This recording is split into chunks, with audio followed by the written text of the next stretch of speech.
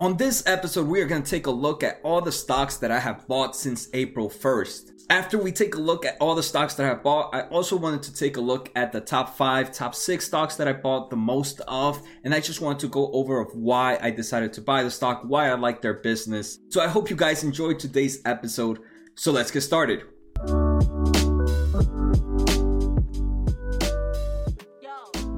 Before we begin, guys, don't forget to hit that subscribe button, thumbs up, and the bell. It helps out the small channel so much, and if you guys are enjoying this content, I appreciate all the help I can get. Make sure to post on the comments some of the top stocks that you have bought since April, so like that maybe I can get an idea of some other stocks that I might want to purchase. Alright, so the first thing I just want to show is here's a screenshot of my account. I'm using Fidelity right now, and it's pretty much just a screenshot of all the stocks I bought, so like that you guys know that I'm not just BSing right now. So here, and then after that, I've actually exported all this information to Excel here, and these are all the companies I have bought since April 1st. You can see here, I think the earliest was April 1st. Yep, so April 1st. In total, I put about $2,300 in the market since April 1st, and I bought a lot of different companies all throughout different times, a little bit each day. So I bought, first we're just going to take a look at the overall portfolio. I bought Virgin Galactic Space, I bought Square, Southwest Airlines, SLF, Rubicon, Roku, PayPal, Micron, MasterCard, Luckin Coffee, Home Depot, Facebook, Disney, Delta Airlines, Cruise Line Carnival, Boeing, Bank of America, Berkshire Hathaways, and Google. And out of all those that I bought, I'm actually going to take a look at the top 6 positions that I bought. So some of these that we're going to take a look at, not in any order. Space Galactic, so Virgin Galactic, bought about $150 worth of it. Then we're going to take a look at SLF. If you guys don't know SLF, it is an ETF for the financial sector, and I bought about $216 worth of that. The next one is going to be Disney. Huge fan of Disney. $181 worth of that. Bank of America, $213 worth of that. Berkshire Hathaway, $258. And my favorite right now, I want to say, is Google, and $273 worth of that. So just on those 6 positions, I've actually spent more than half of my total money that I've started since April 1st, that I've used since April 1st on there. So I really wanted to take a look at those companies and just talk about why I decided to purchase them. So let's actually start off with Disney. And actually, one thing, guys, if you guys don't know, I do fundamental analysis on all these companies, and actually all these top 5, believe it or not, are some of the companies I have done videos on, so feel free to check out my channel for those videos. Alright, so first let's actually start off with something easy. Let's start off with Disney. Disney I ended up buying on April 6th and April 9th at $98 and at $105.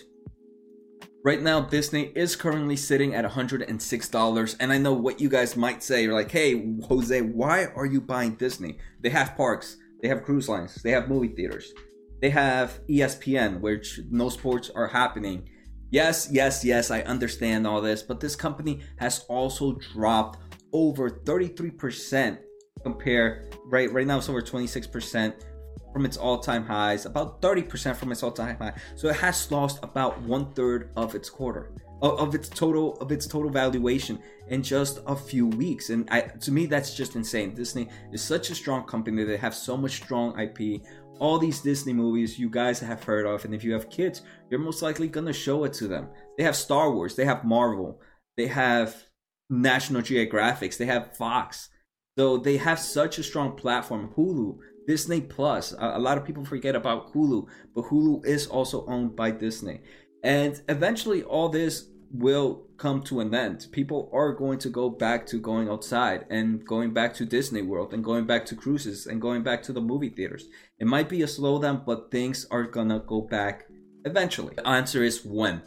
And for me, I believe it's gonna be at a time that this company is still gonna survive. Talking about Disney Plus and Hulu, right? Another reason is look at Netflix. I'm not one to badmouth Netflix. I'm just not a fan. But Netflix right now has a market cap of $185 billion. Disney has a market cap of $192 billion, only $7 billion more than Netflix. That's ridiculous. I mean, I would consider Disney such a stronger company compared to Netflix. I mean, just Disney Plus, they have right now maybe might have such a small collection compared to Netflix, right? Netflix at the moment, I want to say, has a very strong collection inside of the Netflix file. But Disney is just getting started. It's a company that has such strong imagination going on. They can continue to pop out new content. They have plenty of IP to work with. So they have so much potential to grow. And I do believe that their whole library, especially in Disney Plus, will grow even more. And next, I just wanted to take a look at their valuation, right? Disney right now, forward PE ratio, and if you guys have seen my channel, you guys know that for me, I base my my valuation on a company on a few things. First, I want to make sure the company is growing. Second, I want to believe with what the company is doing. And third, I want them to have a very cheap forward PE ratio compared to what I believe the overall market is averaged at right now.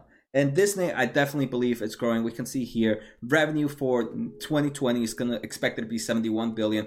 For 2021, it's expected to be 82 billion. So we're seeing growth in that company. Next, forward PE ratio. Right now, this company has a forward PE ratio of 20.48 for earnings per share estimated in September 2021. That's about $5. Right now, I want to say the average is close to 25, so 5 times 25 would give this company close to 125 price at the moment. So we're way far from there. So to me, Disney definitely has place to grow. So that's why I'm continuing to invest in Disney. All right, so the next one I want to talk about is Google Alphabet. So Google, as you can see, I've actually bought, it's probably my biggest one that I bought. It's right now about 273 since April. So one good thing, if you guys are like, wait, how can you buy that? How can you buy only that much? Google's worth over $1,200. Yes, I use Fidelity. Fidelity, I recommend to anybody starting off to invest. They have fractional shares, which I think makes it's such an amazing tool, especially for small investors. I don't have to go and buy one share of Google and spend half of my money, right? Like I said, since April 1st, I've only put $2,300 into the market. Obviously, my portfolio is bigger than that, but since April 1st, that's all I've put in. So yeah, Google I bought on April 9th, April 2nd, April 9th again, and April 6th. 1,200, 1,100, 1,200, 1,160 are the prices I've entered in. And right now we're gonna have to see Google is currently sitting at 1,283.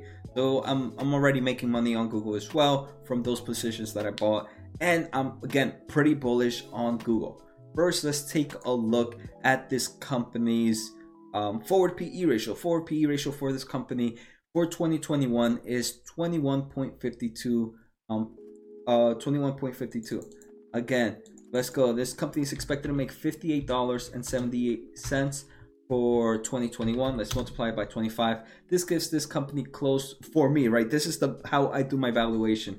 It has close to a $1,467 of valuation, and right now still sitting at below 1,300. This is a growing company, right? Look here, in December 2020, this company is expected to make $175 billion. In 2021, it goes up to $208 billion. So that's what you call real growth right there. You can see me moving from my chair. This company gets me so pumped. This company is in everywhere. Google owns a lot of different companies, and I'm not going to talk about all of them right now, but let me just mention some of them so you guys know how big Google is. The first one, right, is Google search engine. That alone is massive. It is the #1 search engine in the world. Second is YouTube. YouTube technically is the second biggest search engine in the world. So if you need to ever compete against Google, first you need to pass YouTube, and then you need to pass Google itself. Next, Google Maps, right? Google has such a strong platform with their GPS. They have Google AdSense, which is just online content placing of ads on publishers, advertising online. And this drives the majority of revenue for Google, right? Like I mentioned, right? Google is the biggest search engine and YouTube is the second biggest. So where would people want to advertise? Obviously Google and YouTube. And that's where we're seeing Google collect such a huge portion of their money. Then they have Google Mobile, right? If you're using an Android phone, or you have your Android operating system, that's thanks to Google. So Google has a lot of big businesses, but they also have plenty of small businesses, even random businesses that you might not even know about. They have some form of Google hardware where they're creating just different types of, for example, Google Glass, the Chromebooks, Google Home comes from there. They also have Nest Labs, which is that smart thermometer. They have Chrome, Pixel Phone, Google Home, Google Play. Then they have even some form of aerospace companies that most of these companies actually make up less than, I think, 5% of the total revenue of Google. 95% of the total revenue comes from the main platform.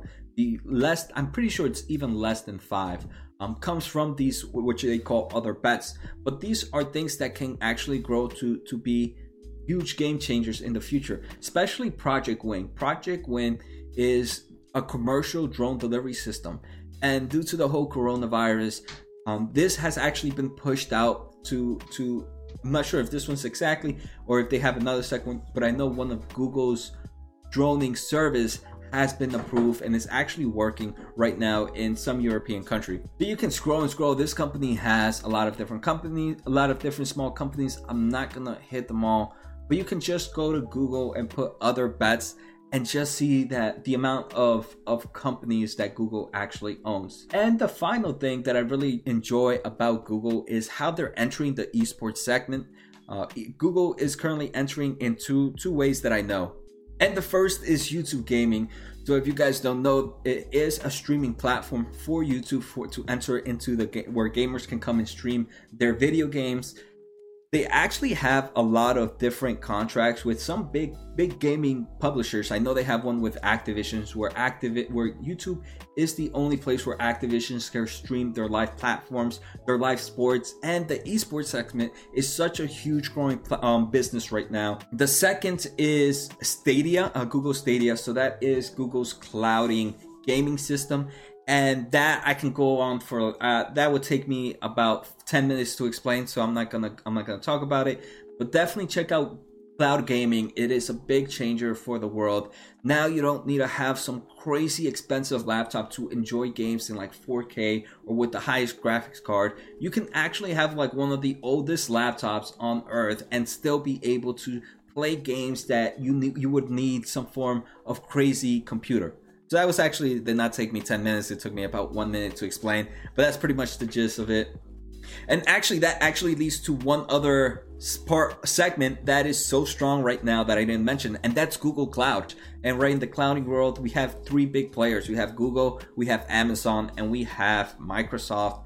All right, so next, let's take a look at Bank of America. This is actually a new investment. You can see here, I've purchased this one on 4/16. So I purchased this one yesterday, unfortunately, and that's because they just reported earnings, and I just did a video about them when they reported earnings, and they got me into the company. So I bought this at $21.35 yesterday, and that was actually a pretty good buy. Today, this company is already up over 8%. Let's take a look. Bank of America right now is sitting at $23. It's up over 8%. It's up over 8% in one day. And I'm actually pretty happy that I did take a look at this company's earnings, and I did take a look at what this company had to say about the overall economy, because it got me pretty bullish around the whole financial sector. So first, let's just take a look at Bank of America compared to its all-time high. Not its all-time high, but close to it. It's still down 33%. So this is another company that has lost 1/3 of its total value. And companies like this are ones I'm really looking at, especially if they have potential to go somewhere. Obviously, I'm not going to invest in every company that has gone below 1/3. That's lost 1/3 of its value if the freaking business doesn't make sense. But Bank of America makes sense to me. So Bank of America, I just did their earnings, so definitely check that video out if you guys want to see my whole take on the financial sector. And I'm definitely going to post all the videos in the links below, so you guys can go and check them out and see how I go about valuating a company. So Bank of America right now has a valuation of a forward PE ratio close to 10. Normally this company has a PE ratio of like 12 to 13. So based on the episode I did last time, that would give this, let's just go with 13. This company is expected to make $2.32. Let's do it times 13. Would be a bit close to a 30 price. So we're still we're still a lot percentage behind. If we do times 12, this is still actually is $28. So I'm still pretty bullish on it. But again, this is for long-term growth, and I'm definitely happy with the price I got in.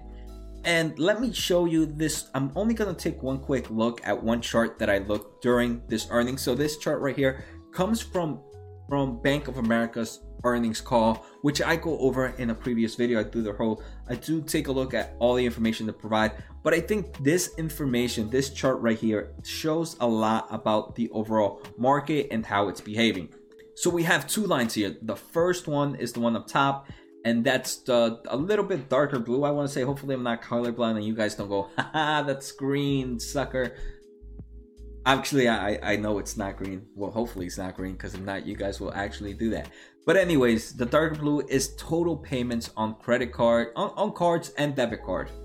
The second, the lighter blue, again, hopefully it's light blue, it's the amount this consumer is spending on credit, either credit or debit. So this starts off from January 6th. So it's pretty much from the beginning of the year. So from the beginning of the year, the average consumer is spending about the same amount of money, and they're actually paying about the same amount of money, right? It's all pretty flatline. I'm guessing this is when the whole coronavirus effect started to happen throughout the United States, that we see a big spike in spending and we see a big spike in payments. So that I like to see that. I don't like to see that, but I like to see that people are spending more, but they're still paying more. So that's a good sign, right? It means people are pretty much still at the same debt level. All right, this is probably people buying all that toilet paper right there, and it's all that toilet paper is pretty expensive. So we see that big jump up in spending, and we see that big jump up in payments. Then look what happens as the world starts to shut down, and as the United States starts to shut down, the amount of spending in credit or debit drops down, and right now it's dropped down to a pretty ridiculous number. It's pretty low. But look at the payments. The payments has not dropped off by much. It's still pretty much close to where it was at early on. And that gives me good news. That gives me, hey, people are right now spending less, but they're still able to pay a good portion of their credit cards. And they had not seen that change that much. So that gives me good signs that at the moment, the market is still doing good. So if things do get turned on in some time, I feel like based on this chart, right? I am nowhere near a financial expert, but just based on this chart, when the economy is open back up to whatever extent, I think it's gonna be such a crazy amount of growth for all types of business. People are gonna go back to spending this amount of money that they were spending just a month ago. And even half of that will still be a lot more than what they're spending now. So, and they still have enough money for payment. So I just really wanted to take a look at that chart. Then let's go back to my Excel sheet. We're going to take a look at the next one. The next one I bought, we're going to take a look at SLF. So SLF, like I mentioned, is the ETF for the finance sector. And I bought about $216 worth. And again, this main reason I bought this was because the overall financial sector. And if you guys don't know, SLF is the ETF for the SPY financial sector. So I bought SLF at $21.16. Right now, like I said, I definitely got lucky. I'm up, it's $22. I'm up about 5% on it since I bought it yesterday. We can see one thing. Now we're going to take a look at their holdings.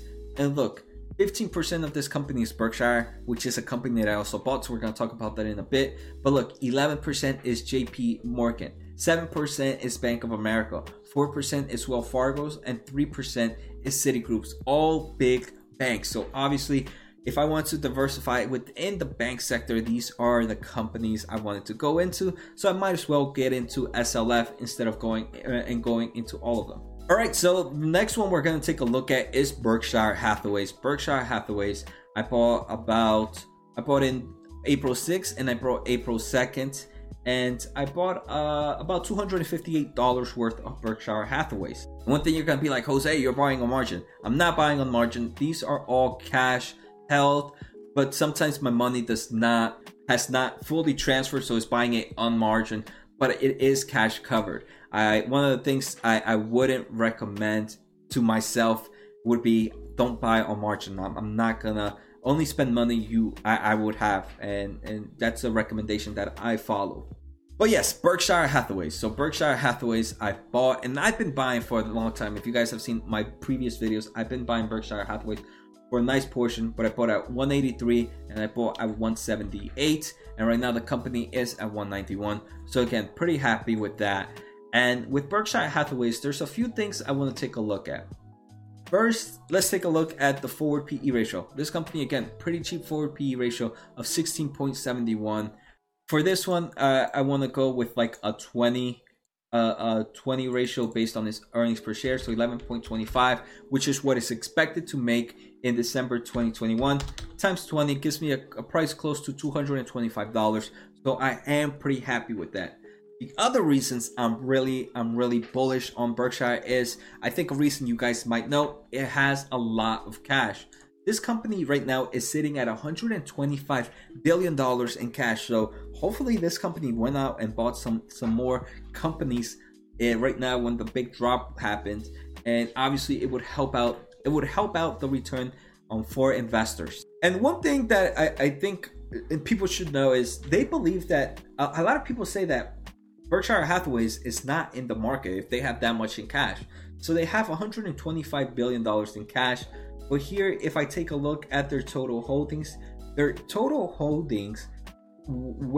counting cash, so their market value on their holdings is $242 billion. So it seems they have close to like a 60% in stocks and 125% in cash and cash equivalent, and 33% in cash and cash equivalents. To me, that's actually they're pretty strong in the market right now. So it's not like they don't have the skin in the game. So I don't get why people sometimes badmouth Berkshire Hathaway and saying, hey, this company is not fully in. Hey, it's okay sometimes to hold a cash position if you think the market's overvalued. But they still have over about 60% in the stock market. And now let's just take a look at their holdings.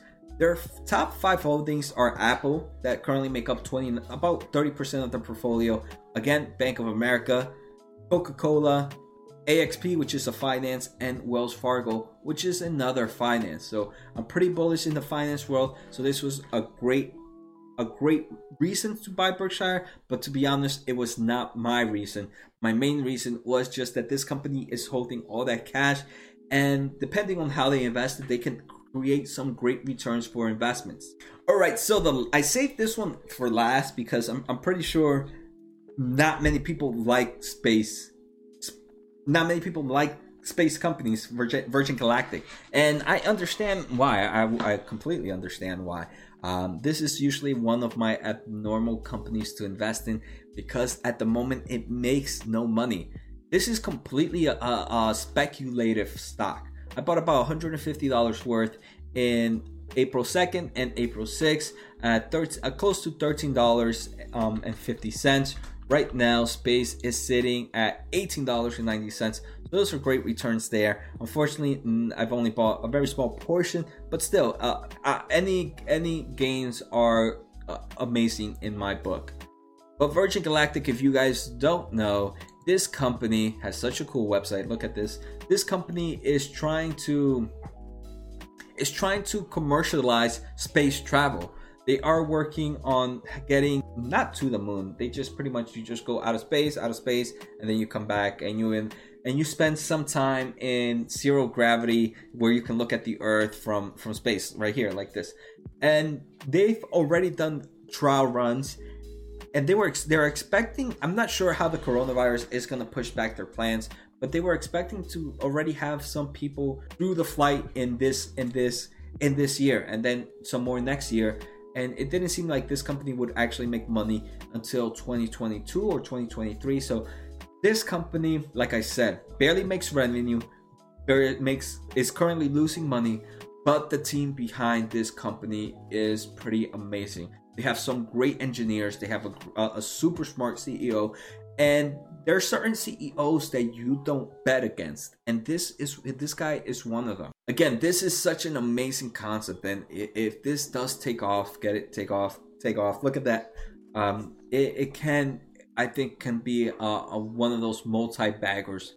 So yeah, I hope you guys enjoyed this episode. I hope you guys let me know what you guys think about the stocks I've purchased. Obviously, at the end of the day, I do my own due diligence. I get my information, and I only invest companies that I feel comfortable investing in. And you can see, right? I bought so many companies. One thing that I do know is I could be wrong, so I diversify within companies that I think are strong. And that's definitely a way I'm gonna continue to evolve as an investor. I'm a very active investor, so I don't mind holding over 25 companies, over 30 companies that I believe are strong. Imagine if you have 10 baggers, a company that's 3% of your holding, if that one increases by 10%, it's gonna increase to 30% of your holdings, and that alone shows you why why I enjoy diversifying and enjoying investing in growing companies. So let me also know what companies you have bought since April 1st. I've only invested $2,300 since April 1st. I know that's probably chump change for some of you guys, and for some of you guys that might be a decent amount of money, but I said at the end of the day, no matter how much I invest, I would invest with the same mentality. And that's why I think Fidelity is such a great tool, because it lets you do fractional shares. And this pretty much is how I would invest no matter how much money I had. So maybe later I'll take a look at my portfolio. I'll do a video on my whole portfolio if you guys would want to take a look at that. So take care, guys. Have a good night and see you next time.